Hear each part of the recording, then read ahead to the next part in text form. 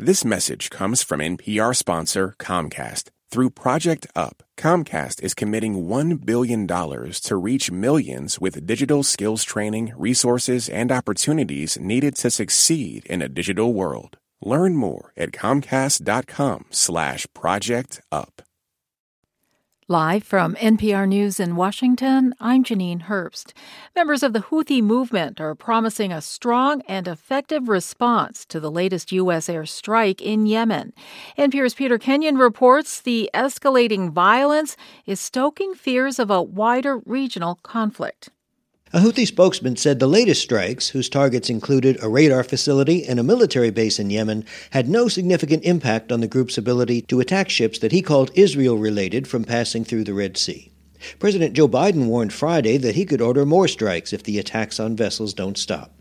The Houthis say the motivation for the drone and missile attacks that have driven some shippers to reroute around southern Africa is to show support for Hamas and Hezbollah, two proxy militias funded and armed by Iran. Israel has been launching attacks in the Gaza Strip and across the northern border with Lebanon in the wake of the Hamas surprise attack that killed some 1,200 people on October 7th. Peter Kenyon, NPR News, Istanbul.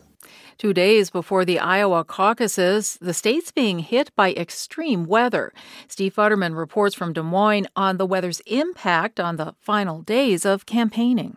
All of the Republican presidential candidates have had to adjust their schedules, but some have been able to hit the road, including Nikki Haley and Ron DeSantis, who exhorted his supporters to show up on Monday. If you're willing to go out there and you're willing to brave the elements on a cold, windy, snowy January night, for me, and I'll fight for you for the next 8 years. Former President Trump has had to adjust as well. He was set to appear in person at a rally that has now been turned into a tele-rally.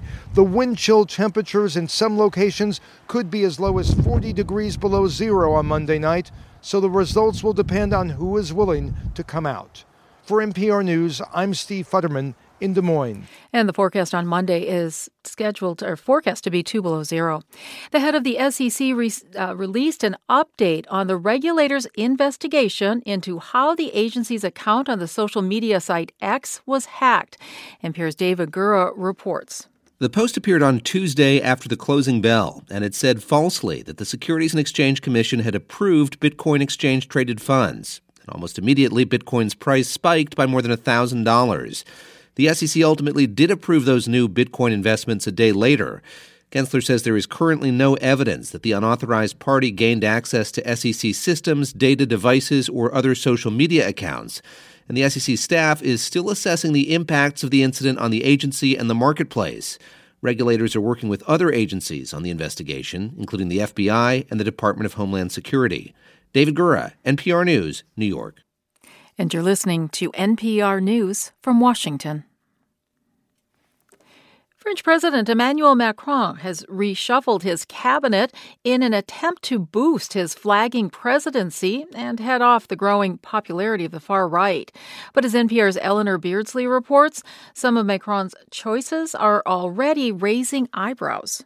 At 34, Macron's new prime minister, Gabriel Attal, is the youngest head of government in French history. He's also the first to be openly gay. But many say the wunderkind does not have the experience or gravitas to lead France and the EU with wars raging in Ukraine and Israel. Macron's naming of former conservative President Nicolas Sarkozy's justice minister as his new minister of culture has left many stupefied. They fear flamboyant socialite Rachida Dati knows nothing about culture. As for the new education minister tasked with making French public schools top tier, turns out all three of her children are enrolled in private Catholic schools. Eleanor Beardsley, NPR News, Paris. Several earthquakes hit Oklahoma last night into this morning, including two of a magnitude 4.4. The USGS says last night a magnitude 3.2 quake was recorded just northeast of Oklahoma City. Minutes later, a magnitude 4.4 quake hit. This morning, there were several quakes, including another magnitude 4.4 quake near the city. No damage or injuries have been reported. The Oklahoma Geological Survey shows strong shaking across the city this morning and warned the seismic hazard remains high. I'm Janine Herbst, NPR News in Washington.